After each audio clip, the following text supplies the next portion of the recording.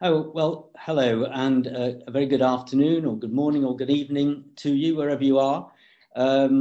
Welcome to this online event, which is entitled Brexit and Post-COVID-19 Options for the Economy.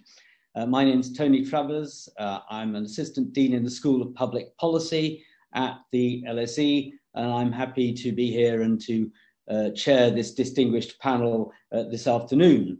Very briefly on them, our speakers are Professor Sir Tim Besley, who's School Professor of Economics and Political Science and Sir Arthur Lewis Professor of Development Economics at the LSE, Wolfgang Münchau, who is Director of Eurointelligence and Business Research and columnist for the Financial Times, and Vicky Pryce, Chief Economic Advisor for the Centre for Economic and Business Reform and former Joint Head of the UK Government Economic Service. The Twitter handle for this event is #LSECovid19. The event is being recorded, so if you are going to make a comment later on, be aware of that. And we hope it will be made available as a podcast. When we get to the Q&A part of the afternoon, and there will be opportunities to put questions, please use the Q&A feature at the bottom of your screen. Questions will be submitted to me and I will pose them on your behalf, and it would be ideal if you wish to, if you could leave me with or give me your name and affiliation. Now, before I invite our three speakers to make their introductions, I just want to say 2 or 3 words about this subject myself. We will all be aware that once upon a time, not so long ago, Brexit dominated all our discussions day in and day out, to the point that people used to joke about, I can't read, watch, whatever it is anymore about Brexit. And we thought that that would be our lived experience for some time to come. But lo and behold, along came an even more dramatic intervention, not just in Britain and Europe's lives, but the whole world, through a global pandemic, something the like of which, frankly, none of us have seen, and with luck we will not see again in our lifetimes. And of course, each of these, one's an event, one's sort of global crisis, will have economic effects on the United Kingdom, on Europe, and indeed on the world and on trade between countries around the world, not only including the UK and the EU. So there's an uncertain economic and political environment now surrounding the way Brexit turns out. That's been true since the referendum was kicked off, really, and certainly since the result in 2016. But now we've got the overlapping issue of how the world and UK and European countries deal with the fallout, the economic, political, and cultural fallout from COVID-19. And of course, that again spreads right around the world. So that's really the backdrop to today's event. We're going to hear from Vicky first, then Wolfgang, and then Tim. So Vicky, over to you. Time to unmute. Thank you very much for the introduction, Tony. What I'm going to do is I'm going to share my screen. It doesn't always work perfectly, but let's see what happens. So find it and share, and with a bit of luck, we'll get there. Right. Okay, that's showing, I trust. It says COVID-19 and Brexit, one next to the impact of the economy. As Tony was saying, we've been hit by a very interesting crisis, and one that we didn't quite expect, and therefore it's brought Brexit into context, if you like, not quite what we had expected right now. But it is worth bearing in mind that we're going to be debating Brexit for the next hour or so, when things have changed very dramatically. And I think it's worth realizing that as economists, we have a limited ability to really forecast right now what's going to be happening and how we get out of this particular crisis, so that we can then focus a little bit more on what will happen to the various trade relationships we're going to be having with the EU and other countries that we're trying to forge right now. This is quite unprecedented and very substantial. The global economy has suffered, trade has declined very significantly, and there are forecasts now that trade may go down by some 13% this year, but it could actually go down by 33%, according to the World Trade Organization. And even if we then recover from this, if you look at the OECD forecast here, they expect a 6% fall in GDP, global GDP, happening in both the fall occurring in both the developed and the developing nations together. Remember, back in the financial crisis, we had different sequencing, but this time it looks like we're all falling at the same time, and more or less.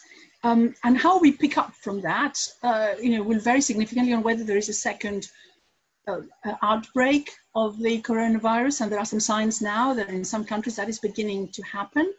But even if the better scenario is the one we end up at, which is the more optimistic one that the OECD is hoping for, we're not getting back for quite some time to the rates of growth we had before. So again, if you look at the UK and Brexit, we're in a slower growth environment more generally, and since we're going to be depending on trade with other countries, not so much with the EU in the future, that's pretty bad news for us. And these are the sort of forecasts that have been coming for the second quarter. Remember, we've only got 1 month's figure, which is April, for this quarter. So the expectations varied hugely between different forecasters. So nobody really knew the extent to which the lockdown would be impacting on various sectors, how fast, of course, the lockdown would itself be removed or eased, and therefore what it would actually mean for the quarter and also for the full year. A lot of the assumptions that have been made by the Office of Budget Responsibility and also, of course, by the Bank of England have been that by the end of this year, we're likely to have seen a return to some normality. Nevertheless, we're still going to see some fall of 14% this year. Now, remember the huge difference to before, but even then, we were not expecting anything big in the UK economy. So the world had slowed down, trade was a problem, and then, of course, we had Brexit. And because of that, the forecast by the Bank of England at the end of January, before they revised it all down, of course, to minus 14, was that we would grow by 0.8% this year.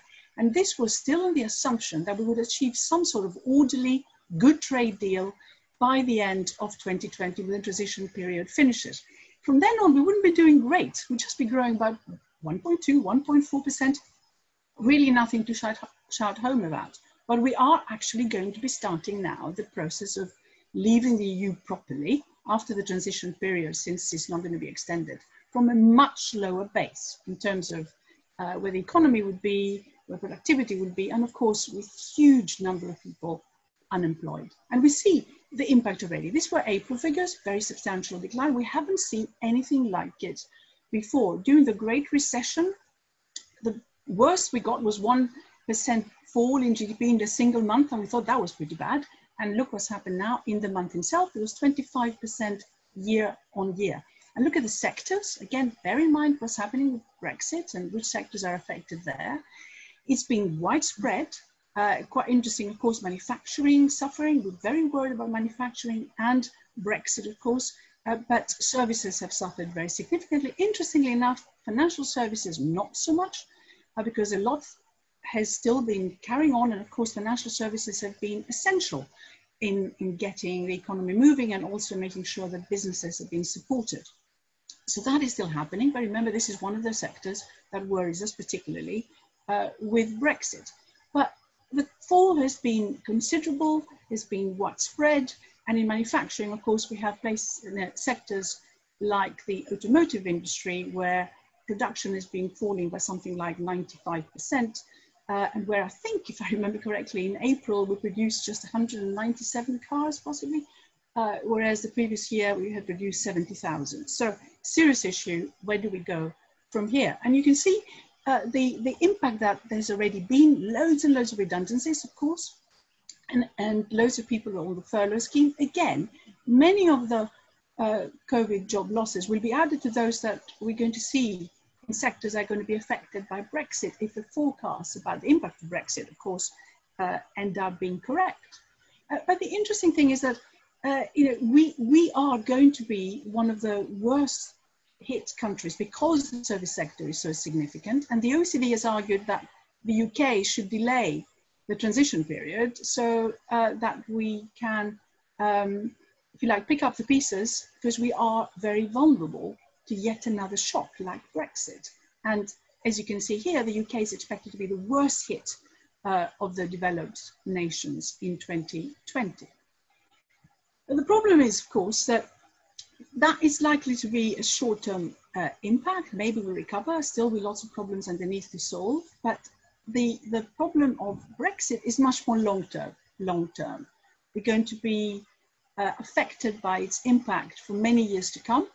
And these are the expectations put together by the government departments and put together also with data that the Bank of England had and so on. So the general expectation is that if we have no deal at the end of this transition period, we'll see a very substantial, almost 10% fall in GDP, and will be 10% below where we would have been otherwise over 15 years.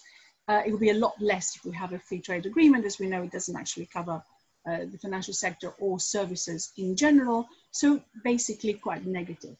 Now, what does this mean? Places like, car manufacturers and sectors like car manufacturers are going to be worried significantly about this, in addition to the collapse in trade that we have seen in cars anyway because of the trade disputes that have been taking place, the diesel scandals and so on. This is the amount of in and out traffic that takes place in terms of components coming in, cars going out. So this is a sector which is undoubtedly going to be significantly impacted by Brexit, and is already impacted, of course, by everything else that's going on right now. So a serious question, really, which is debated politically too. Do we need to still worry about this?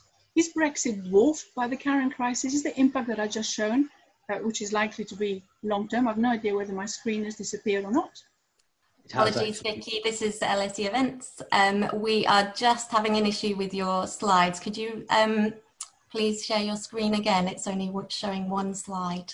I have shared the screen. Is that okay? Yeah, but we've seen one slide only, Vicky. Meaning?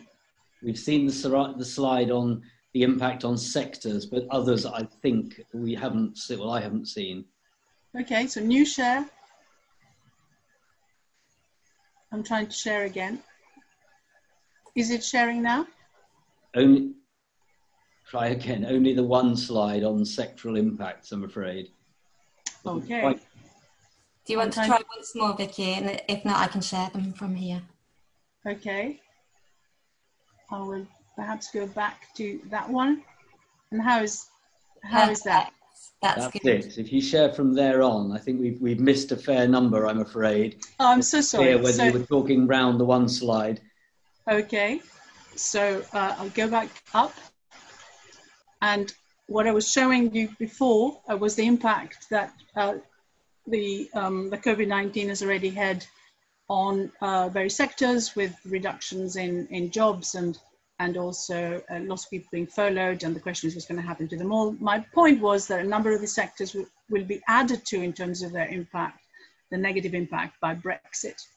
This was a slide of the OECD which showed that the UK economy is likely to suffer the worst damage, and it had argued that we should just perhaps delay Brexit, but of course that's not happening.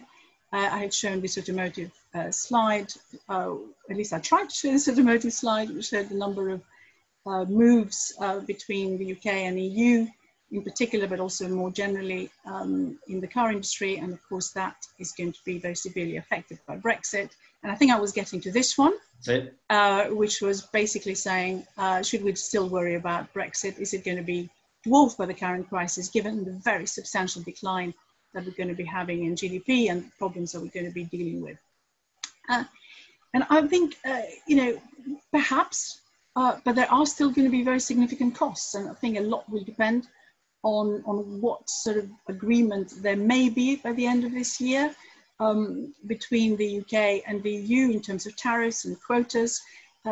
We may end up with zero tariffs, but there's still going to be extra form filling and extra cost of compliance and checks. And that's why I showed the previous slide, which was this one, which shows the ins and outs of the components and products of the sector and how extra cost there might be if you have to have many more checks after that. But then there are the sectors. Under a no deal, The areas that will be particularly affected will be chemicals, food and drink, clothing, general manufacturing. I mentioned cars already. And they will be negatively affected in the long run. So it's not just a question of what happens in the short term as we recover from the COVID crisis. And quite a lot of areas will be particularly badly affected, such as, for example, the northeast. And borrowing will be considerably higher. Of course, we have a huge amount of borrowing that's taking place right now. So this year alone, 300 billion. So if we're going to be borrowing 80 billion more by 2023, which was the original estimate, if we have a no deal, even if that is the case, well, I mean, that's quite small in comparison to what we're going to be doing this year with 300 billion extra. But of course, the expectation has been that by 2023, we probably will have returned to something quite normal in terms of our deficit to GDP ratio, and our debt will be growing, of course, but at a diminishing rate. Well, that's going to add to it quite considerably. And that has impacts on what you do with any other commitments you may have. Overseas aid, I mentioned here, of course, we've now combined the two departments of DFID and or combining them, and FCO, and there are concerns about how much of that money committed will in fact be spent there.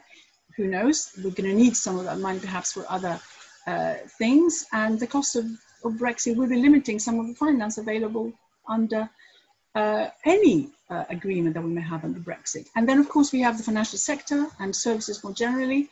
They will suffer from non-tariff barriers. I showed before that the financial sector was doing okay, even though of course banks have set aside huge amounts of money to deal with bad debts that might occur as a result of businesses needing to be kept going, and lots of guarantees from the government on that.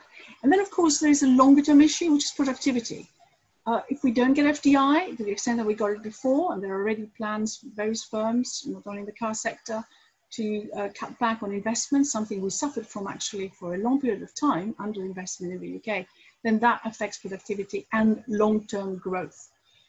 So the problem is that Brexit sectors, if you like, in Brexit problems will simply reinforce all the other problems that we already have with COVID.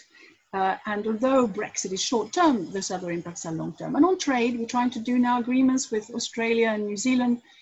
We know that they're insignificant as a percentage of the overall trade, but the truth is that the loss of trade with the EU is not going to be made up by any improvements as we move from, let's say, WTO rules with other countries, the BRICS, first of all, into any FTA agreements we may have, or even if we move with Australia and New Zealand to have free trade agreements, we lose out very significantly, as you can see, in services and in goods, if we move away from the single market to WTO rules with the EU, and if we move from a single market to an FTA. So those are there and they stay with us. And this is a reminder that although obviously having an agreement with the US will matter hugely, it's the EU that is very important for us. As you can see in the top 10, Australia and New Zealand don't matter at all. So finally, there are issues about regions. We're worried about regions now because of COVID, quite seriously, because the impact has been disproportionate.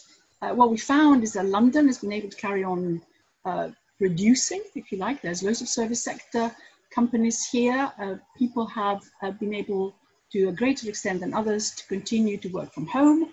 And where salaries are greater, what you find is that the higher the salaries, the easier it is to work from home. And those who have lost their jobs have tended to be at the lower end of the pay scale. And that has happened across many regions, a lot less in London. And the impact of Brexit itself will reinforce this. As you can see, the impact under different scenarios, EA membership, FTA, no deal, and WTO, basically no deal, WTO, are significantly harsher in the rest of the UK than is the case in London and the South East. So the inequalities and the levelling up that this government hopes to do are going to become very hard to remedy under a Brexit scenario. So where are we now? We know that the June negotiations were very inconclusive.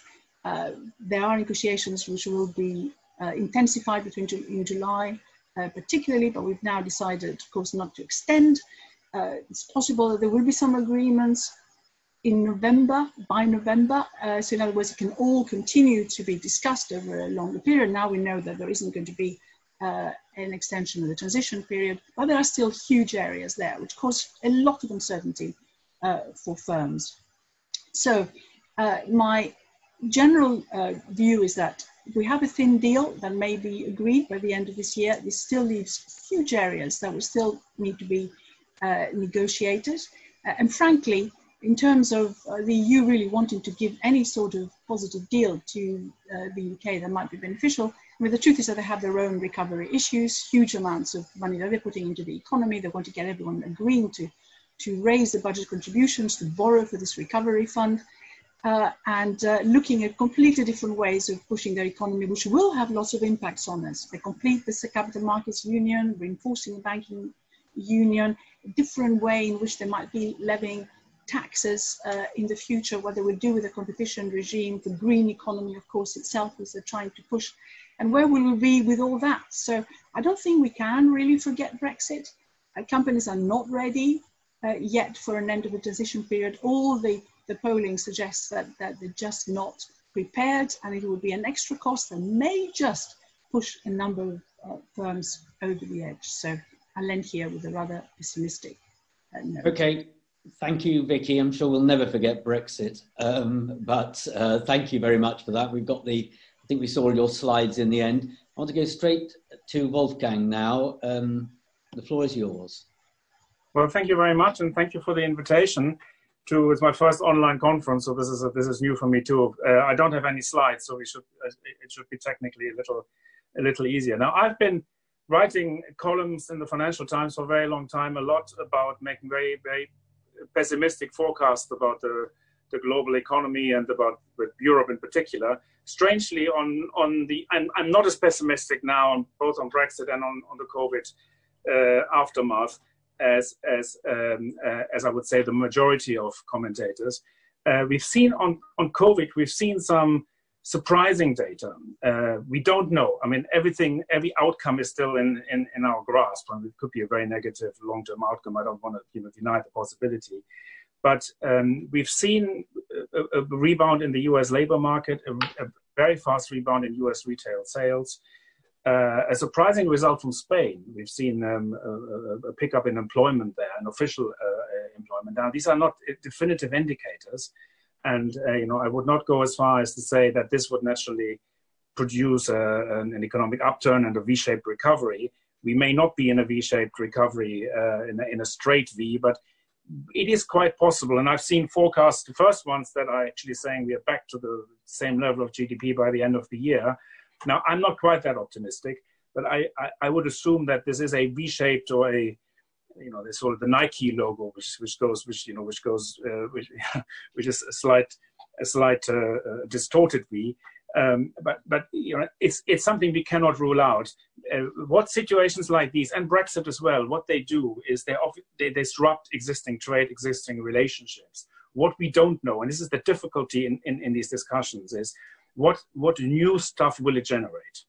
The Brexit outcome in particular, COVID is in that sense harder to manage. We have to do the right thing, and by and large, we're doing the right thing. Central banks are supporting the credit markets. We have huge fiscal programs to support consumers, to support employees, to support companies.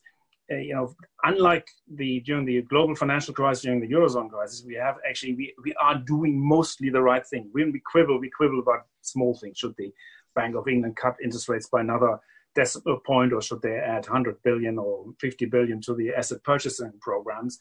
But on the whole, our disagreements are not fundamental. So with Brexit, it's different. The impact of Brexit I believe, is completely unforecastable because it depends almost entirely on policy. I think a lot of the projections we are seeing are backward-looking. They're looking at existing trade patterns, at existing products, at existing technologies, but there is change on all of them, and the changes on all of them are themselves interacting. And let me try to explain on some of the factors that will determine the result of Brexit. The first one is going to be the deal. Now, the deal will matter. I'm relatively optimistic that there will be a deal. It won't be a big deal. It won't be the same as the EU membership, but it will reduce the worst of the disruption. The reason why I believe there is a deal is precisely because the transition period is over. That was an absolute dissent. The EU is not negotiating. We saw this during the Brexit talks when there was this possibility of an extension. There was a permanent gridlock of everybody trying to wait until the other side moves, and the UK Parliament didn't accept this, and then it went back to the negotiations. And in the end, there was no conclusive agreement.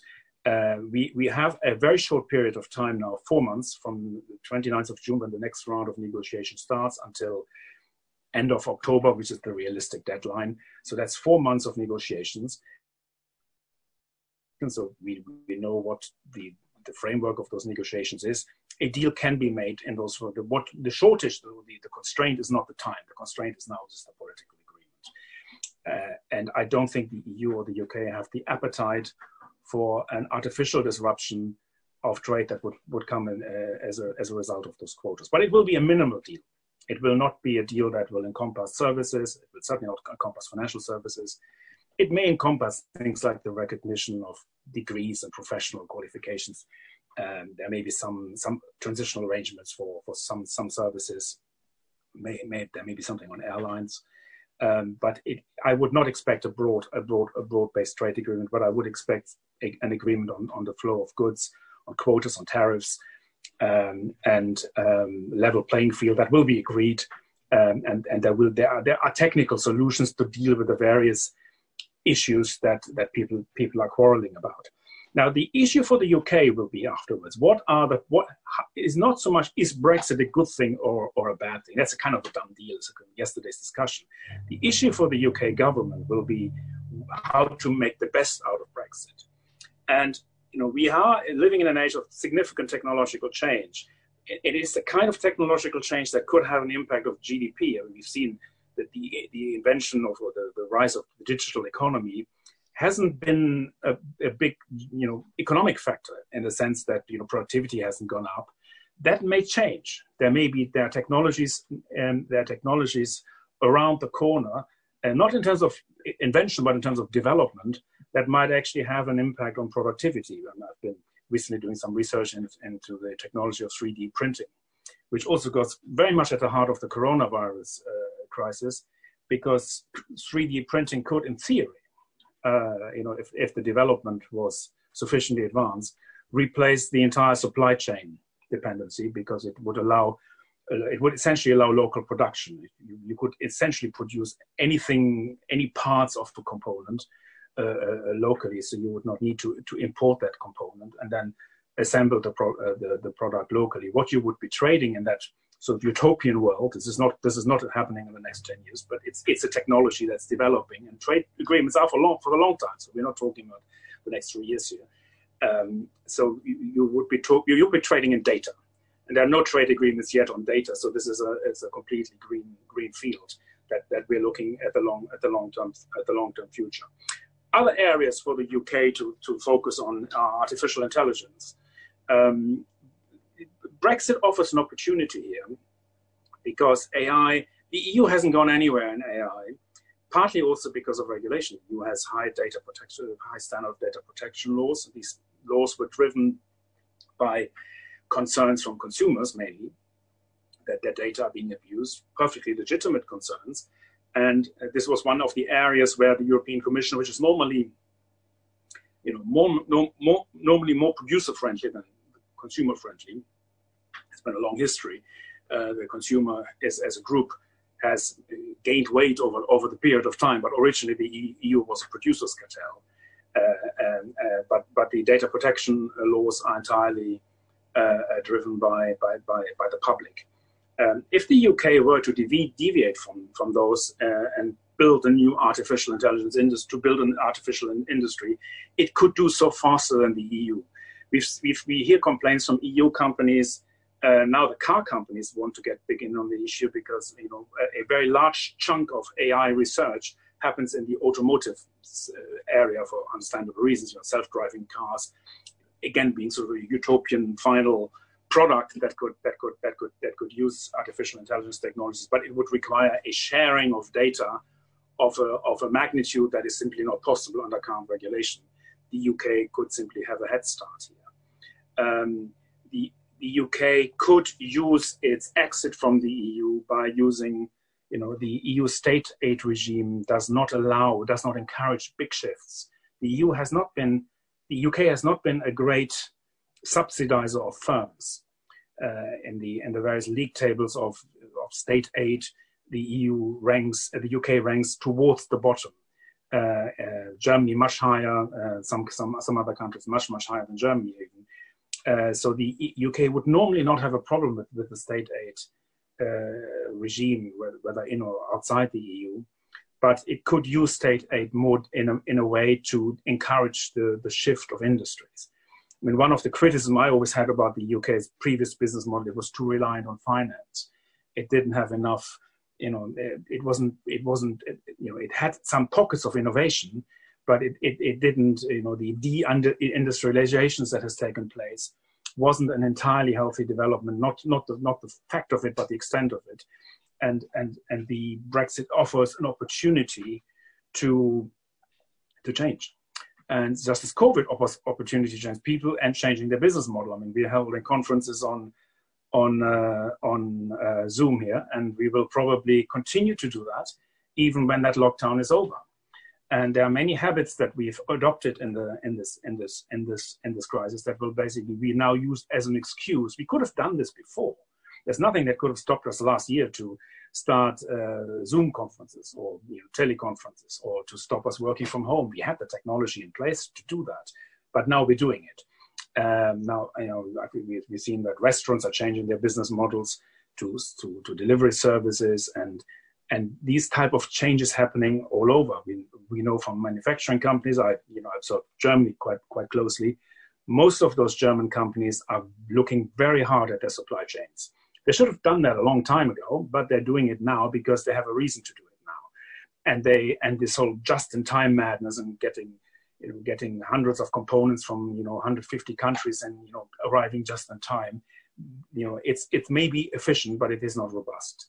And they now trade some robustness for against efficiency, and accept a lower level of efficiency in order to make the system more robust, to reduce the nodes in the networks, and to have more local production. So basically, the impact on the bottom line is that the impact of all these things depend very much on events that have yet to happen. They're not forecastable. We are what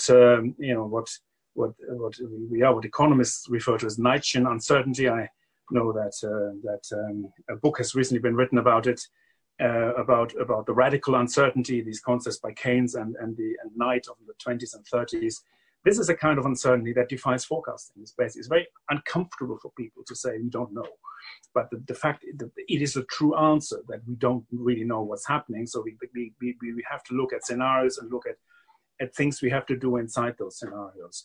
And I think it's not helpful to think in terms of the more extreme scenarios that that can happen. I mean, we can have a 10% drop in GDP as a result of Brexit, but that would require serial mismanagement of the process. Now we have to assume or questions whether this government will be successful, whether the people in there are talented enough to manage this properly. I have my own doubts, but we've heard some interesting ideas in the last year or two about some of the industrial projects. I don't think they will come to fruition. That's where we probably have to sort of set in our discussion is what do they need to do. But on the whole, I have no reason to assume that Brexit will leave the UK behind the EU. If you look at the EU, they have problems with digitalization. I mean, Germany doesn't have Germany has the worst mobile phone network of the EU. Can hardly make a phone call in various regional parts. Companies are still struggling with digitalization. I think one should sort of not glorify the EU as sort of some high-tech advanced nations that should serve as a reference. They have big problems of their own. We've seen America has big problems as well. So I think there are opportunities for the UK, no doubt. Great. Okay, thank you very much, Wolfgang. Slightly more optimistic, or at least opportunities there as well as threats. Tim Besley. Some slides, very good. You seeing them? We are, yes, and this time I will say if they don't appear for the rest of the day. Looking good so far, thanks. Okay, well, thank you very much, Tony, and thanks to the previous presenters and for the invitation to be here. I'm going to just do a little bit of sort of how did we get to where we are now, because I think it makes us realize how distinctive or not the situation we're in really is. And I'm going to begin with 200 years of UK growth very, very quickly, and then start from the position that the UK still remains one of the less productive G7 economies and what we can do about that. And we were already debating that prior to Brexit, COVID, and all the rest, but I'll come back to that in a moment. The 4 periods of growth that I want you to just be reminded of is, first of all, the long history, the Industrial Revolution through to the mid-19th century, from which psychologically Britain has never quite recovered, because of course for a while it was the world leader and has never accepted that from the period from the mid-19th century onwards to something around 1980. Of course, it's very politically charged whether we make the date 1979 or not, but I'm going to say circa 1980 was a period of relative decline, which of course generated a huge amount of debate about what it was that was driving the UK's incapacity to stay up with other leading economies in the world. Then we saw some period of resurgence, basically between around 1980 and the global financial crisis. And then we've had this period, which we've already had more than 10 years of the post-global financial crisis economy. And so just quickly showing you some pictures to illustrate this. This is just to show you the UK is the solid black line. This comes from the LSE Growth Commission that we did actually even pre-Brexit to talk about some of these long-run issues. The UK, as I said, by 1870 was the world's leading economy. It was overtaken by the US by 1950, by Germany and France by 1979, but by 2007 had regained some of its position relative to all 3 of those economies. This is just another way of illustrating that the UK's relative economic performance, pivoting around a period roughly 1980, looks rather different. So where did it all go wrong? Well, somewhere around 2007, 2008, the UK starts to basically fail to make progress on closing the gap with other economies. And indeed, the story has been, since the global financial crisis, of essentially zero real wage growth in the UK and zero productivity growth, very marginal productivity growth, but effectively zero. And the UK has reverted to being sort of bottom of the league table, to a point when we look at these pictures again, if we looked at them before the global financial crisis, we might have imagined that we were on some kind of path where we could close the gap with some of these other countries. It's much less credible that we might think that we would do that today than perhaps we might have thought then. And the question, and I think it's very important if we're thinking about where we're going, to appreciate kind of what we've experienced in the last 10 years, and also some of the challenges around that. So then came Brexit. We'd had the global financial crisis. We'd had a period of slow economic growth. And I think the key feature from Brexit as a sort of economic phenomenon is how exaggerated the claims have been about its importance on both sides. That was particularly evident, I think, during the campaign.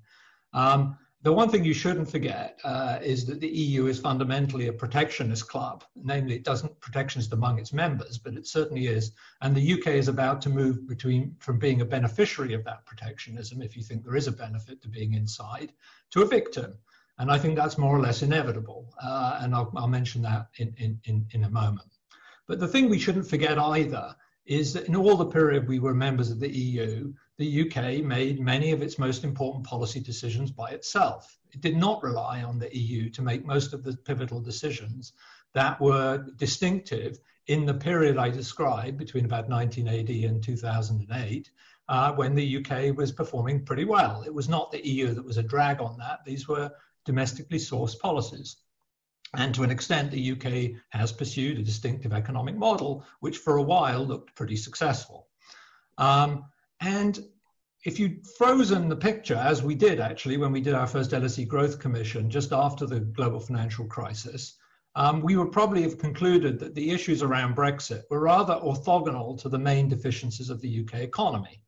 What have been the problems? Why has the UK not done as well as we'd hoped? There are issues around investment in skills, investment in infrastructure, supporting private investment. The UK has always been to the bottom of the league table in private investment, and regional disparities, which are more a product of these things than a contributor towards them. And so when you look at that list, and if you think those are the fundamental failings of the UK economy, the kinds of things that Brexit can either help with or hinder do not directly play into those. Of course, it can make things worse, and I would accept that wholly, but they were not the principal deficiencies of poor UK economic performance, had everything to do with policies that the government itself could choose, not policies that were exported from the EU. Then, of course, we went through the ructions where our political class looked totally incapable of handling the Brexit vote for a long period of time. And then at the end of last year, we thought all that had come to an end with where the British people, not the political class, intervened and said they'd had enough and elected a government finally committed to Brexit pretty much at all cost. And we thought, rather naively at the turn of this year, that this would be the year in which some kind of deal would be done. And moreover, this was a government committed to a lot more than Brexit. I think we forget that. It was a government that was committed and elected on the back of levelling up, a very important aspect of its policy strategy. And the other is net zero 2050, which is a remarkable policy and puts the UK actually quite far out ahead of most other economies around the world. And it wasn't a net zero without a plan. If you read the Committee on Climate Change's underpinning documents for net zero 2050, it's really pretty credible that this is a policy we could have if we only followed through on it. The hope was that this would be a year of trying to put Brexit uncertainty to bed, but I was always, others may have had a different view, but I always thought it was extremely unlikely that we could ever dream of getting a good deal. Partly because of the asymmetry of gains and losses. We have far more to lose than we have to gain compared to the remainder of the EU. But more importantly than not, the EU has to give us a bad deal to head off the prospects of future exit. And this is the fundamental political constraint on the UK ever being offered a decent exit deal from the EU. And that's not changed, and it won't change. And we have to recognize that that's the price of Brexit. And we can on the margin improve this. And I think I more or less agree with Wolfgang about what he said about where we'll end up. But it was always going to be on the margin. But I'm also, I think, a little bit in the same place as Wolfgang on the fact that there are many key decisions that we have to make now, putting Brexit behind us, which are our decisions as a nation, particularly on human capital policy, things that will affect investment. So if we'd had the year that we'd all been expecting, perhaps from January 1, it would have been a lot of ructions around the nature of the Brexit deal. But in the end, we'd have ended up with a not great deal, but that would have been that. But of course, we know that's not what happened. Along came COVID-19 to mean all the best laid plans have been set aside. And at least temporarily, we've seen a derailment of the main, what I would have predicted would have been the main policy planks of 2020, namely settling Brexit, getting on with at least trying to non-timidly deal with some of the levelling up issues. Always is going to be a question, and we can talk about this in Q&A. Levelling up has just been about not doing this in the wrong way and not doing it at the wrong scale. But we could have had a serious debate through 2020 about whether that was feasible and how that might look. Net zero, I think, was already fairly clearly mapped, and there would have been and there still can be many key decisions to be made under that. We have to get on with it. It's 2050. It seems 30 years away, it seems a long way away, but we've got to get on with making some of those key decisions. And I thought 2020 would be that year, and it's been temporarily derailed. But what have we learned? I think we've learned a couple of things relevant to Brexit. One is that in this crisis, there's been one constant, namely it's nation states that have been confronting the issue. That's in spite of the fact that this is a global pandemic. This has not been about global governance. And moreover, the EU has been pretty feeble throughout. And the lack of solidarity that it's shown between Northern and Southern Europe is quite remarkable, given the rhetoric about this being a club which prizes itself on solidarity. I've not seen it. Maybe some others will in the Q&A claim they've seen it, but it's been remarkable by its absence. And the EU has simply not been a player in any meaningful way. There's a slight exception to that, of course, for those that are bound together in the Eurozone. But if you take the EU as a whole, it's basically conspicuous by its absence in the crisis. So if you were a dyed-in-the-wool believer in the nation state over the EU, I think you'd have only seen ammunition for that view during the COVID-19 pandemic. Now, of course, what's the overriding issue that we're really facing coming out of COVID? It's the huge uncertainty about where policy goes next. Economic forecasting, I almost laughed out loud when I saw that the OECD had made some forecasting claims. I think it's literally infeasible to make serious forecasts in the current environment. Why do I say that? I say that because anyone who's done forecasting knows that what you have to do is forecast the pace of the plan for government policy. And then given the plan for government policy, you try and forecast the economy given some plan. Well, if you could tell me what the plan is for government policy over the next year, I'd be very happy. Answers on a postcard mailed to me as quickly as possible, because I don't think the government knows what the government policy is going to be over the next year. So the idea someone can come out and forecast a path for the UK economy when patently we don't know what policy is going to be is frankly laughable, and people really ought to get a grip before they start taking things like that seriously. Now, what's true is that there are going to be considerable headwinds. I'm not going to offer you any kind of Panglossian view that says, in fact, everything's going to be fine. Far from it. All I'm saying is don't look at numbers and believe they mean anything. Okay, now we have to turn to the recovery. Now we just have to remind ourselves very briefly, and this will be my last remarks, what the scale and nature of the public intervention has been since we started on the COVID-19 episode.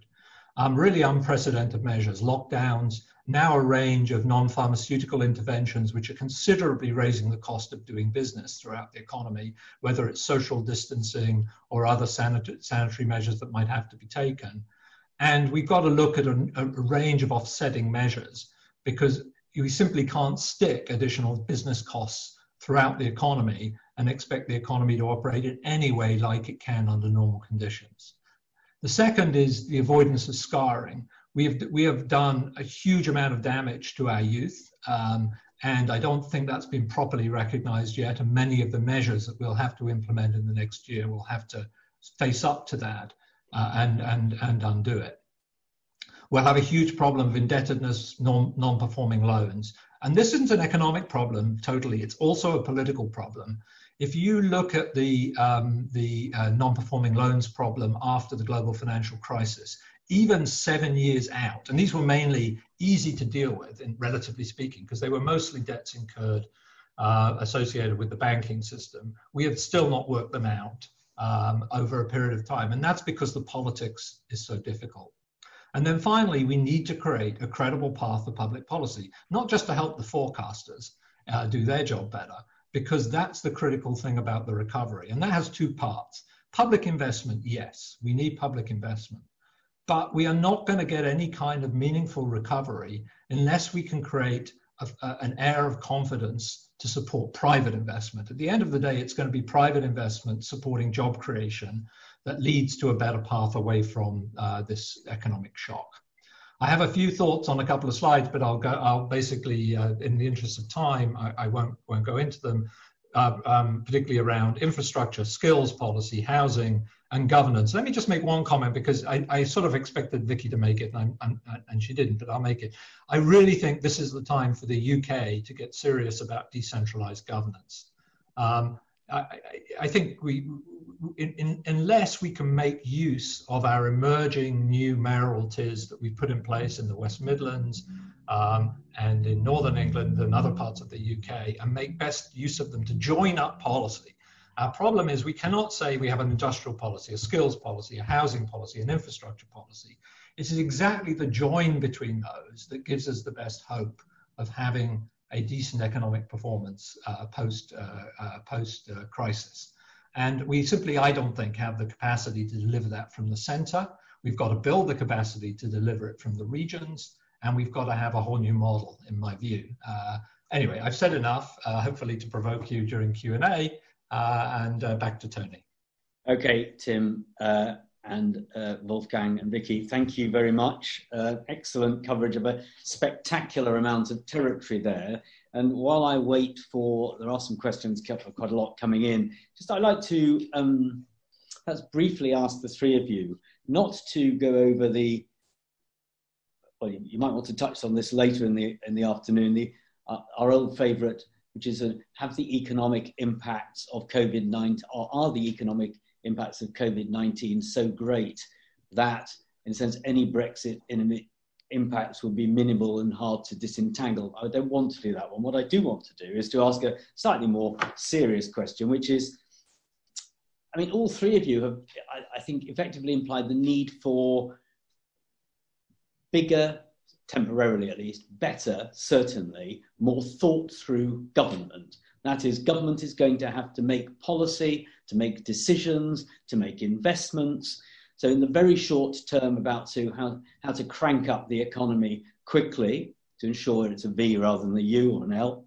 But more than that, then to restructure the economy to ensure the young don't pay disproportionately for what's just happened because of COVID-19, to deal with the fallout from COVID-19 and Brexit.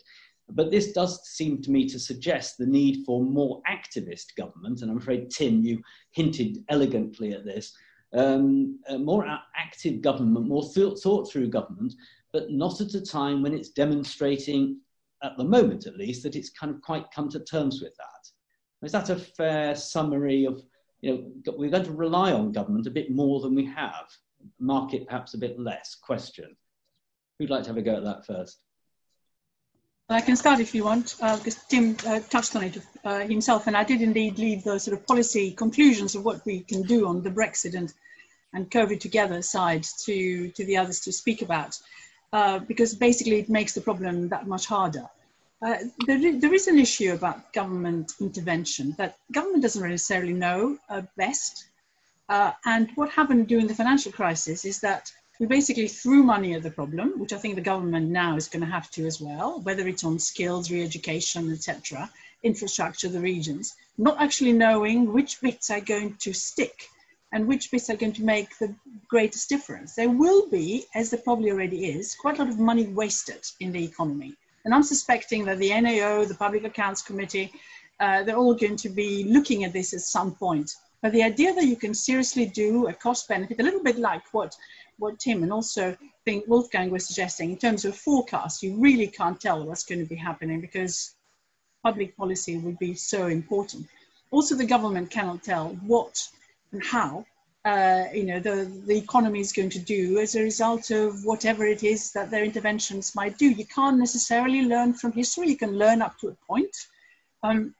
But what you know is that people may react differently. Businesses may have decided to give up. The banking sector will be in huge trouble. It's going to need loads and loads of support in the future. And then you've got all these people who have got no jobs, and the entire sort of population that hasn't been spending anything, who may all decide not to spend in the future, or perhaps it will do exactly the opposite. So a huge number of unknowns. The government does not know best, and that's the important issue. It can set a framework, and that's the best thing it can do. But right now, it has no other option but to intervene. Whether that intervention is going to be fantastically useful for the longer term or will go into the right areas, I think it's still to be proven to be the case. Okay, thanks. Wolfgang. Yeah, may I issue a note of disagreement here? I think government will have to do a lot more than set frameworks. I mean, we have many concrete decisions, for example, on the 5G mobile telecoms. We have to make a very quick decision very soon on whether we allow Huawei of China to enter this. This is a very active discussion, because if we don't allow Huawei in, we need to develop an alternative infrastructure. So we need to develop a strategy together with other manufacturers. In Germany, there is a big debate about the decline of the car sector and the lack of investment in new technologies. there the government is looking at, investments in battery. This is a very active government-sponsored, Airbus-style industrial policy that's being considered. At not just in Germany, but at EU level. So we will see a lot of active government, active industrial policies surrounding key industries that and technological developments that are very much on the very near horizon. This isn't just investment in nanotechnology research, something that has an uncertain payoff, but this is something very concrete, and government will have to actively engage in that. And I understand there is a debate inside the UK government in favor of, with some people in favor of those highly activist industrial policies, while others prefer to keep the role of government traditionally as a setting the framework and just make sure that everything is that there's a level playing field inside the economy. I think that will need to change. We will need to invest much more actively. And that indeed points to a sort of huge schism within the government, it seems to me, between those who always believed in a sort of free market, free trade, liberal worldview, and those who now believe in a much more interventionist, what to some eyes would look like a sort of 60s and 70s worldview in British politics. But that's for the government to resolve. Tim? Yeah, so I have a particular take on this and government intervention in general. There's a sort of tired old debate that quantifies government intervention by some measure of the size of tax take or expenditure in GDP. The way, I think that's just it's proven to be a kind of fruitless and pointless way of characterizing things. At the end of the day, we have to decide what state capacities we want and then how we use those state capacities to support different aspects of government intervention.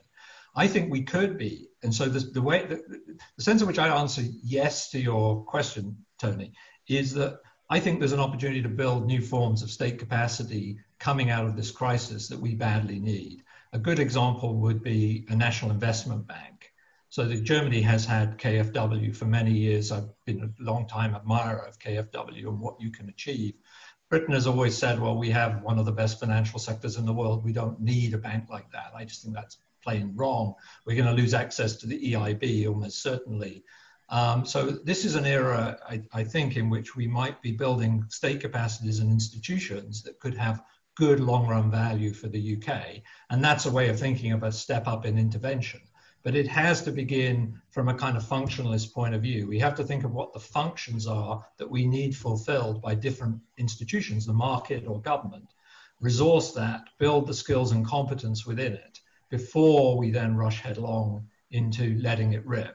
But I think time has come for National Investment Bank, as I say, but we need to take a look at other institutional possibilities. I say investing in regional government would be something I would personally think the time has come to do, because we've survived on a very inappropriate form of political geography for delivering economic development in the UK for a long period, and now could be a time we redress that balance. I think if we had a proper levelling up the debate this year, we would almost certainly have looked at that.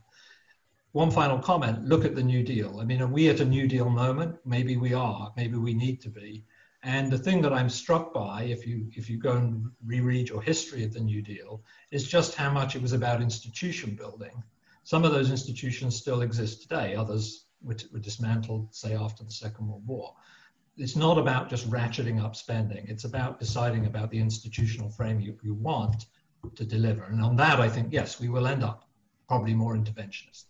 And do you think that, I mean, given we've, by chance, because of COVID-19, lived through a fascinating period in which government has had, in a very explicit and deliberate way, we can argue about how well it's turned out afterwards, to take the advice of experts, advisors, SAGE, which some of you, I think, have been involved in, indirectly or directly. And of course, it's a bit early to judge how successful it's been, but it has been a very interesting exercise in government trying to take advice from those who've done research and from science.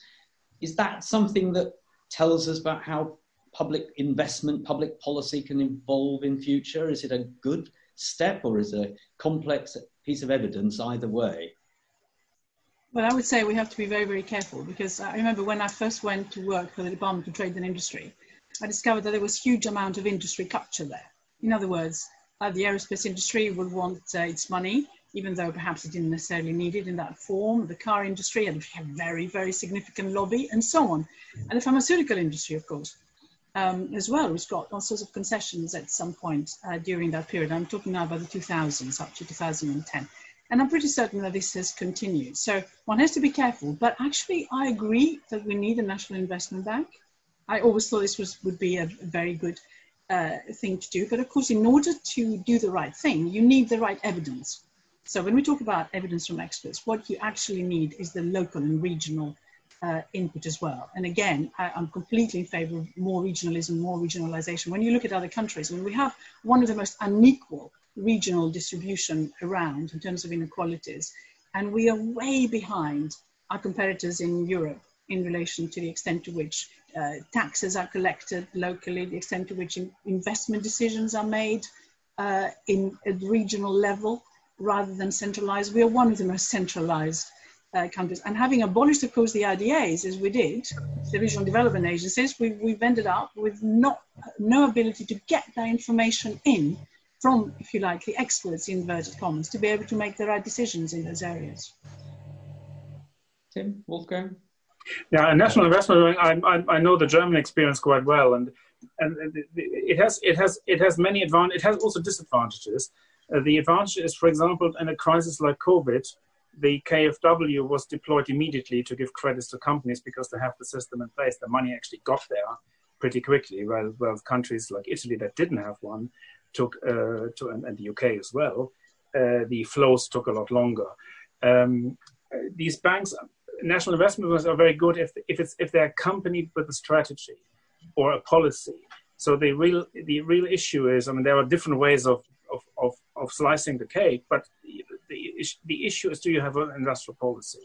And I agree with Vicky, there is always the danger that this has been captured by certain vested interests. The last thing you want to do is build another car industry at the time when the industry is declining. So you know, one needs to have a smart, and there is a certain picking winners element of this, because any investment strategy, this is what investment is about. And if the government gets involved, it would have to form a view, like the Chinese have done. They have picked up the various sectors. The electric car was one of the Chinese priorities that they have developed. Artificial intelligence in that segment, and they're now the world leaders in this technology, coming from absolutely zero a few years ago. It started really in 2016, 2017 that they started to pick up investment in this.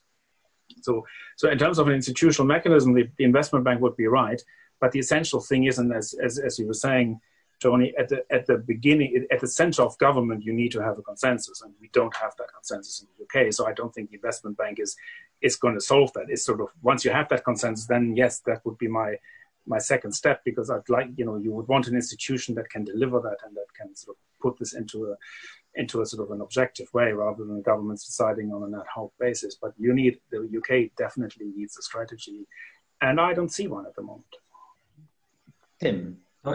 I'll come to your question on experts. Of course, part of me wants to view this whole episode as kind of a revenge of the experts, because after all, it was during the Brexit campaign that we were all told we'd had enough of experts, but now we seem to have turned 180 degrees on that. That said, I have grave concerns about the approach that hides too much behind expert opinion. At the end of the day, there's only one source of political legitimacy and ownership of policy, and that has to be politicians who, albeit, should listen to experts and digest what they have to say. But every time I hear we're taking the advice of experts and that's why we're doing something, rather than I'm convinced this is the right idea and moreover the experts agree, or maybe disagree, but I still think it's a good idea. And I think the thing that's kind of interesting about the strategy is experts want to put what I would call the default policy in particular places. So an example would be in the COVID crisis, the presumption early on was that we shouldn't wear face masks in confined spaces. And the argument was, well, there's no randomized controlled trial available that tells us that there's a benefit from wearing face masks. But, you know, the default policy should patently, if a politician had had some courage to stand up to that, was face masks make huge sense. There are no regrets thing. And moreover, we should only diverge from that if you can provide evidence to the contrary, that face masks are in fact damaging to public health. And I think there's a danger that the experts become too involved in setting what I'll call the default option, rather than actually being able to just be used as a source of evidence. We know that saying I'm leaving it to the evidence is extremely dangerous in general. Evidence is going to be mixed, except on very simple and straightforward issues. And the answer is somebody has to weigh that up. Someone has to make the trade-offs and then own that trade-off. And at the end of the day, that's the politicians. That's what we vote them in to do. Great. Okay, now I'm going to go to questions coming in from around the world, from men and women around the world. And I'm going to start with Maud Fisher from London. Something that's indirectly come up already this afternoon, but not quite, for all the speakers. So try and keep it short and sharp so I can get as many in as possible. Do you think it's likely that austerity will be used to tackle an imbalanced fiscal budget in the near future, and how effective do you think this will be? So is the government going to go back to some stuff in the Financial Times this morning about, you know, going back, perhaps Rishi Sunak will consider spending cuts, but are we going to go back to austerity as a way of getting the budget deficit down again, Tim? No, in a word, we're not going to go back there. We're in a very different place than where we were in the global financial crisis. We can debate whether it was a good idea then. I happen to be more on the hawkish end, but really about institutions rather than the actual pace of austerity. I was keen that we set up an Office of Budget Responsibility. We did that, and we should use them. And right now, any reasonable use of that institution, I'm sure, without wanting to prejudge what my esteemed colleagues on the OBR are saying, is it's going to make not much sense at all to have a period of austerity until we've put this firmly behind us. I mean, the only caveat, which is not a caveat to the strategy, is we are in a world where we're using monetary financed deficits, in effect, and that's keeping interest rates low. I don't think there's too much danger in the near term that that strategy is going to be undermined by events, namely people deciding they're not so keen to hold that public debt, or we have a threat from inflation from the money creation. Neither of those look like an issue now, but the way in which things could unravel rather painfully if either of those two things change, but there's no sign of it. Okay, that's very clear. Great. Wolfgang. Yeah, just briefly, I agree. I don't think there will be austerity, but obviously there are discretionary fiscal measures that will expire, and so we will not keep up that same level of spending that we now have. Very good. Vicky, short and sharp. I would just say that we've been talking about levelling up and regional inequalities and so on, and infrastructure spending that was supposed to be happening, HS2 and things like that. What we do know is that we won't be able to cut spending in areas such as the National Health Service. The councils, local councils are already screaming that they're not getting enough cash. And in fact, they had huge cutbacks before. They're going to have some replenishment there, social care and so on. So, and we may even see VAT reductions in the short term. So basically the deficit and the debt will be going up quite significantly in the short term. What I worry about in relation to the longer term levelling up agenda and regionalism is that is the reminder of what happened at the time of the last financial crisis. Not that we may have quite the same type of austerity, although you never know, but it's just that it is capital spending. That's the easiest thing to cut. You just don't do it. Even though we're talking about, shovel-ready infrastructure projects, there will be things that were planned or would have been planned later on in the Parliament that can easily just get cut when the economy starts recovering and we think we can actually do something about that fiscal position. And that's the worry. In other words, that we'll end up with all these inequalities that will emerge as a result of COVID, add to this Brexit, and we won't be able to sort them out because we will be focusing on how to get back to a position where at least we'll still be able to carry on borrowing from financial markets without interest rates going up against us. Okay, very good. Now I'm going to take two questions here. They're linked. One from Keith Raffan, an old friend of LSE events. In view of Vicky Pryce's first slide indicating the devastating impact on the North East showing the increase in inequality, how does the government even begin to level up now?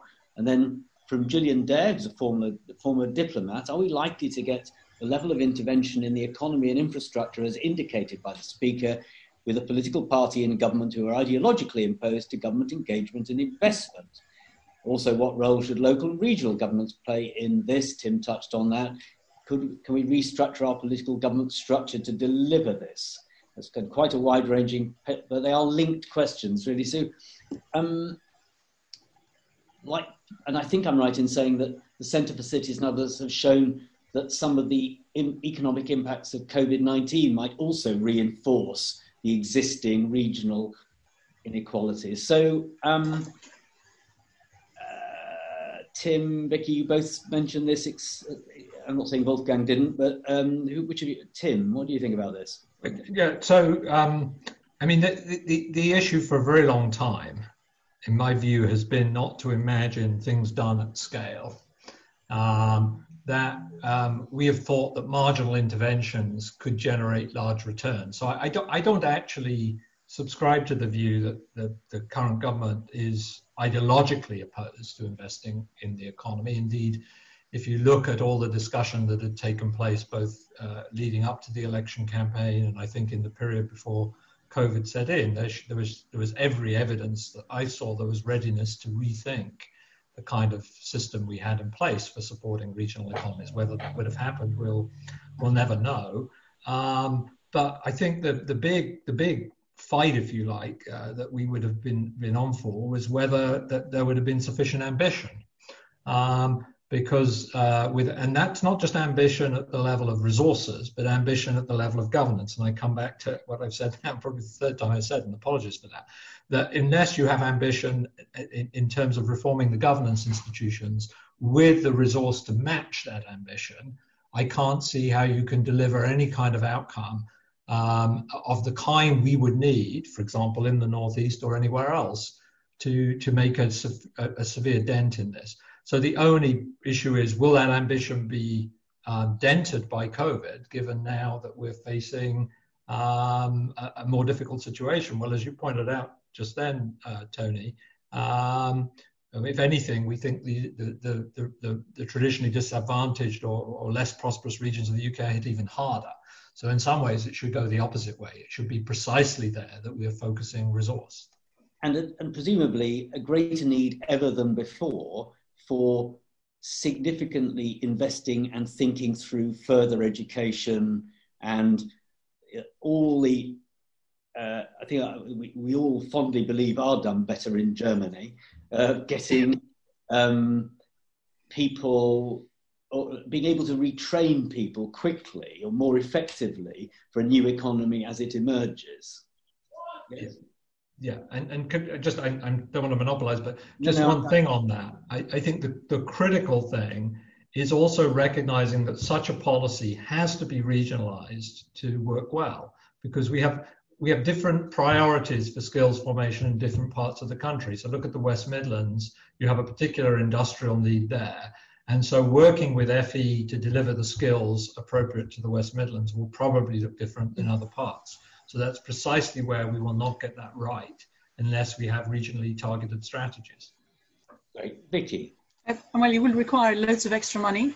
FE has been mentioned, which had received huge cuts during the austerity period and is still struggling, and yet it can play such a significant part in terms of levelling out, if you like, the differences that exist at present in terms of educational achievements. But it's quite interesting when we start by looking at where the various regions are, not just in terms of the differences in wealth, which are huge between the north and the south. So wealth, I think in London, the southeast, is something like 5 times as high as it is on average for the rest of the country. That exists, and that's quite an issue. It is also the differences that exist in productivity. We think of some parts of the UK as highly productive because of the car sector and others, but actually productivity is highest in London and the South East. The differences are huge between London, the South East and the rest. And what we find, just linking that to your education question, is that the places that are able, because the structure is there, because the industry is there, because of the education is there. I don't quite know how it gets developed. But the regions that manage to keep their graduates, so which is a sort of sign of the skill level in the area, are the ones that are higher in terms of productivity than others that don't. So there's a direct correlation between the two. So that should be absolutely the emphasis. This doesn't require sort of intervention of a large scale by government necessarily, but it does require them focusing in that particular problem that exists in loads and loads of parts of the UK. So if you level out the skills issue, you can actually do an awful lot with the economists. Okay, I mean, there's another question come in from Kumar Devedasan about what industries should be focused on in different parts of the country to level up. I mean, can I target that at you, spring it on you, Wolfgang? Have you any sense of how a government could effectively, invest in industry from part of the country to part of the country? And industrial development banks probably are the answer. Such a thing is an answer to this, but any clues? This is very difficult, especially if you want to combine the sectoral and the regional together. Because if you wanted towards high-tech industries, you would probably cluster it around the high-tech universities more than putting this then into a region that needs development. So that won't work.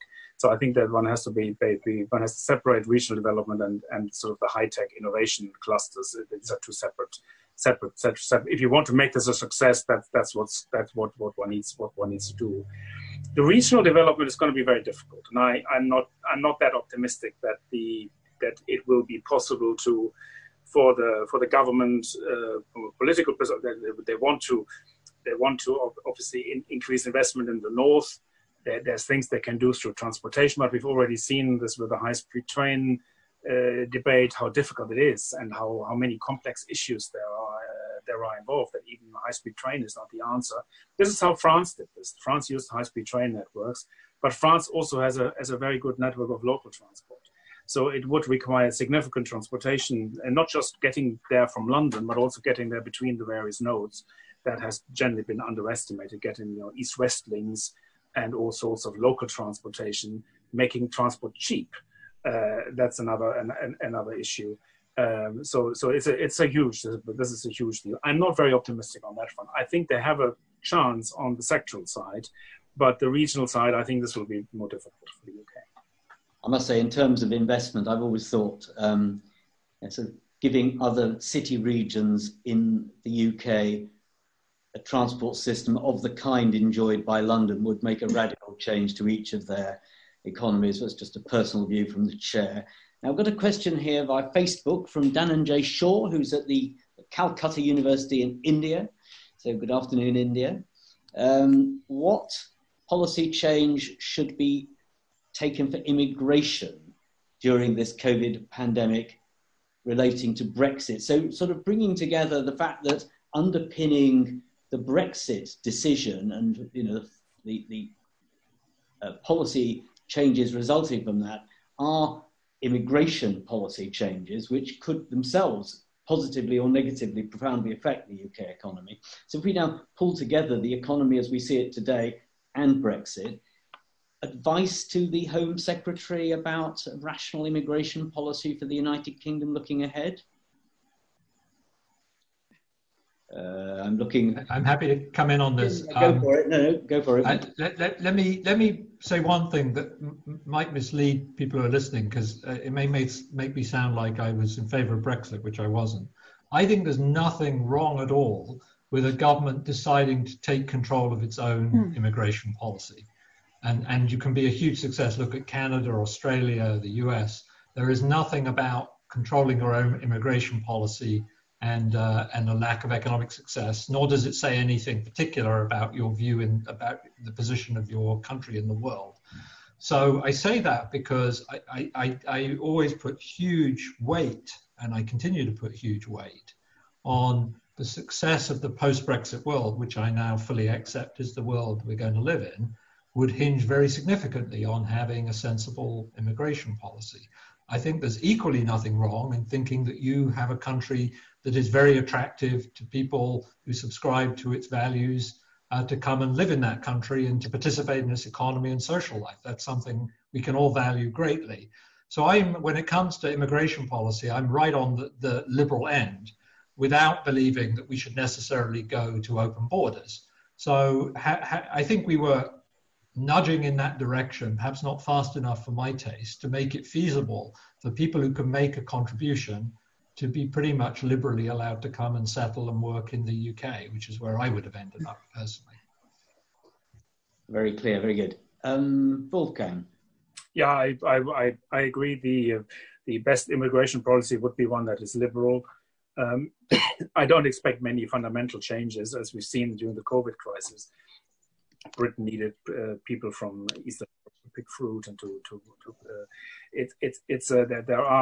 there is a requirement for certain jobs, and the immigration policy will give the UK more flexibility. I don't expect a fundamentally different policy. And briefly, Vicky?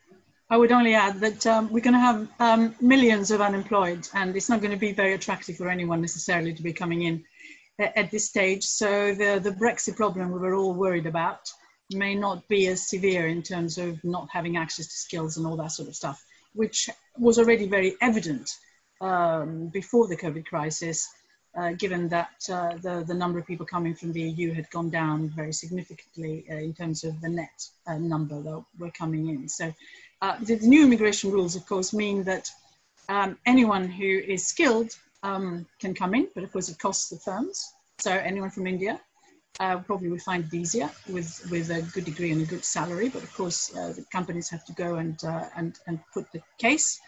But we were not allowing in, if I understand the new immigration rules, the unskilled. Now I think this is going to be a big debate which has come out of COVID, which is who are the people who really want to be working here? Given the importance of the health service, care workers, all those key workers who were at the lower pay before, and who now are considered to be absolutely essential. So is there going to be a rethink of what type of people do we really want and value, and were we right to just focusing on the high skills supposedly as being the ones that we welcome and don't want any of the others, when in fact I think our experience here has shown that that wasn't the case. We needed the lower paid ones, and their pay may have to be increased as well. Because one of the intriguing things about immigration, net international immigration, is that some parts of the UK, their population will fall without it. Scotland famously will, whereas London has a natural, more births than deaths, natural growth rate. Other parts of the UK will actually have a falling population without net international immigration. That's something else to think about in this regard. Now, and we're coming up to 3:30, I know, but and other half hours and indeed hour time zones elsewhere in the world. Liam Selsby, who's a second-year undergraduate politics and history student at LSE. Does the panel believe coronavirus will reduce the UK's bargaining power during the Brexit negotiations? Bearing in mind how deeply affected the EU and the rest of the world has been economically from this pandemic.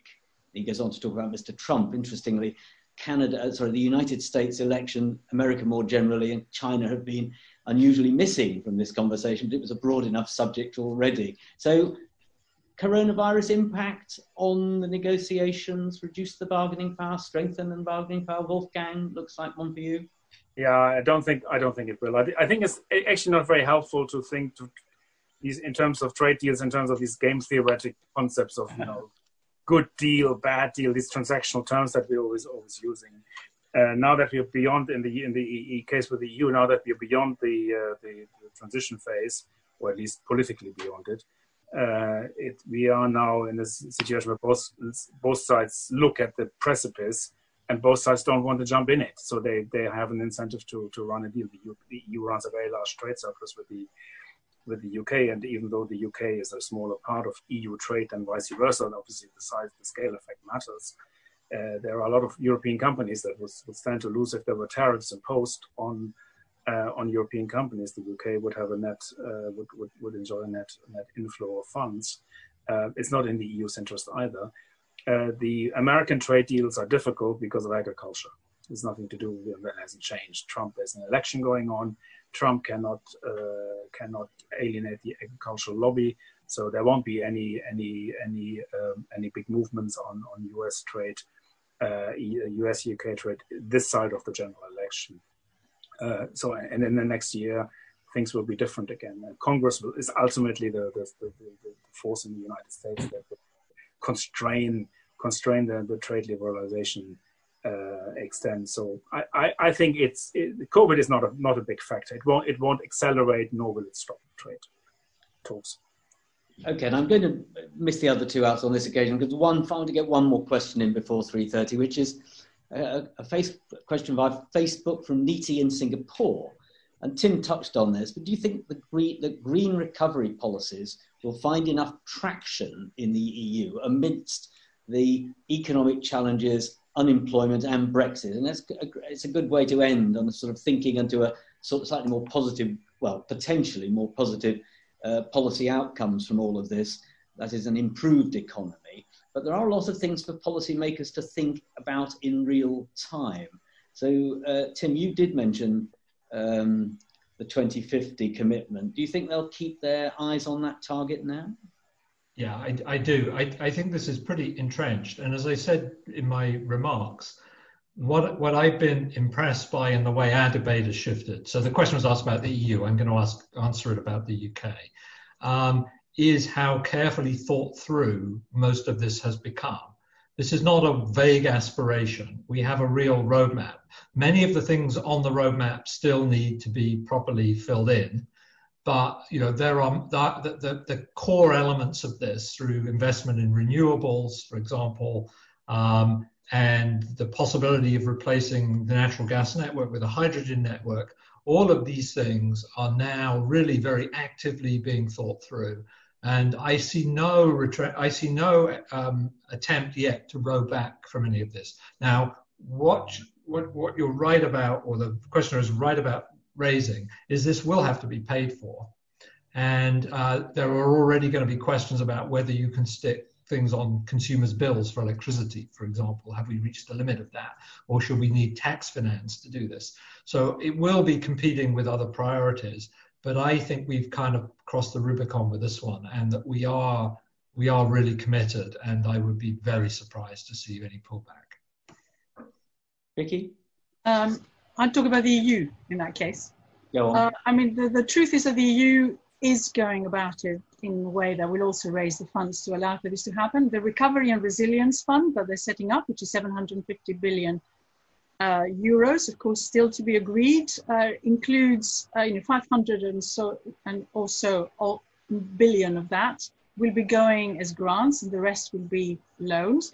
But the idea is that that money goes into investment projects. There is, of course, a lot of money already to fund the deficits, and each country is doing that. Plus, there's some extra cohesion funding going into various countries.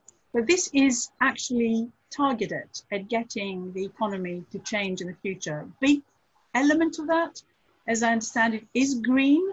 And of course, the way in which you actually fund it, this increase in the money, it's first of all, of course, the budgets that each country puts in are increased as a percentage of the GDP, so they put a bit more, but they're borrowing additionally, and that is on the back of that budget, but also and they will be repaying it by raising taxes, including, quite seriously, green taxes. So they're talking about a proper carbon tax, not just the ETS that exists at present, which is the one which is actually based on sort of permits being sold around various countries and sectors, but also actually a proper carbon tax. In addition, they're talking, and that will affect the UK significantly, if we don't have a trade deal that covers that. They will have a border adjustment tax. So because we've been exporting all this carbon in the sense that it's produced elsewhere, of course, we may be bringing some of that in at some point, but for the moment, a lot of our carbon is emitted somewhere else, and then we bring it in as imports. So they will have a border adjustment tax, which will capture that carbon. So that's going to make actually imports more expensive, and maybe make them more protectionist. But they are going about it under the Green Deal in a way that not only does it have funds, but it also has the ability to repay some of those funds through raising taxes, which will completely change behavior of individuals and companies. I think that's the way forward. And it is entirely possible, whatever our current plans are, that rather than us being ahead, the Europeans will be ahead instead. I think there sounds to be some consistency between whatever happens with Brexit, between the approaches on both sides of the channel.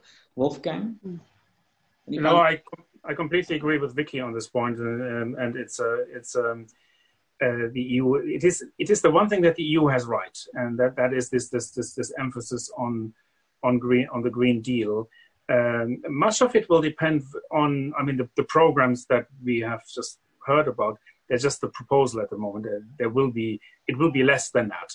It will be less money. The conditions won't be as good, and there will be other factors as well, because the Italian economy will not generate the demand for green technologies. If they get 80 billion of that money in grants, they will not invest that in green technology. Mostly will be invested in other things.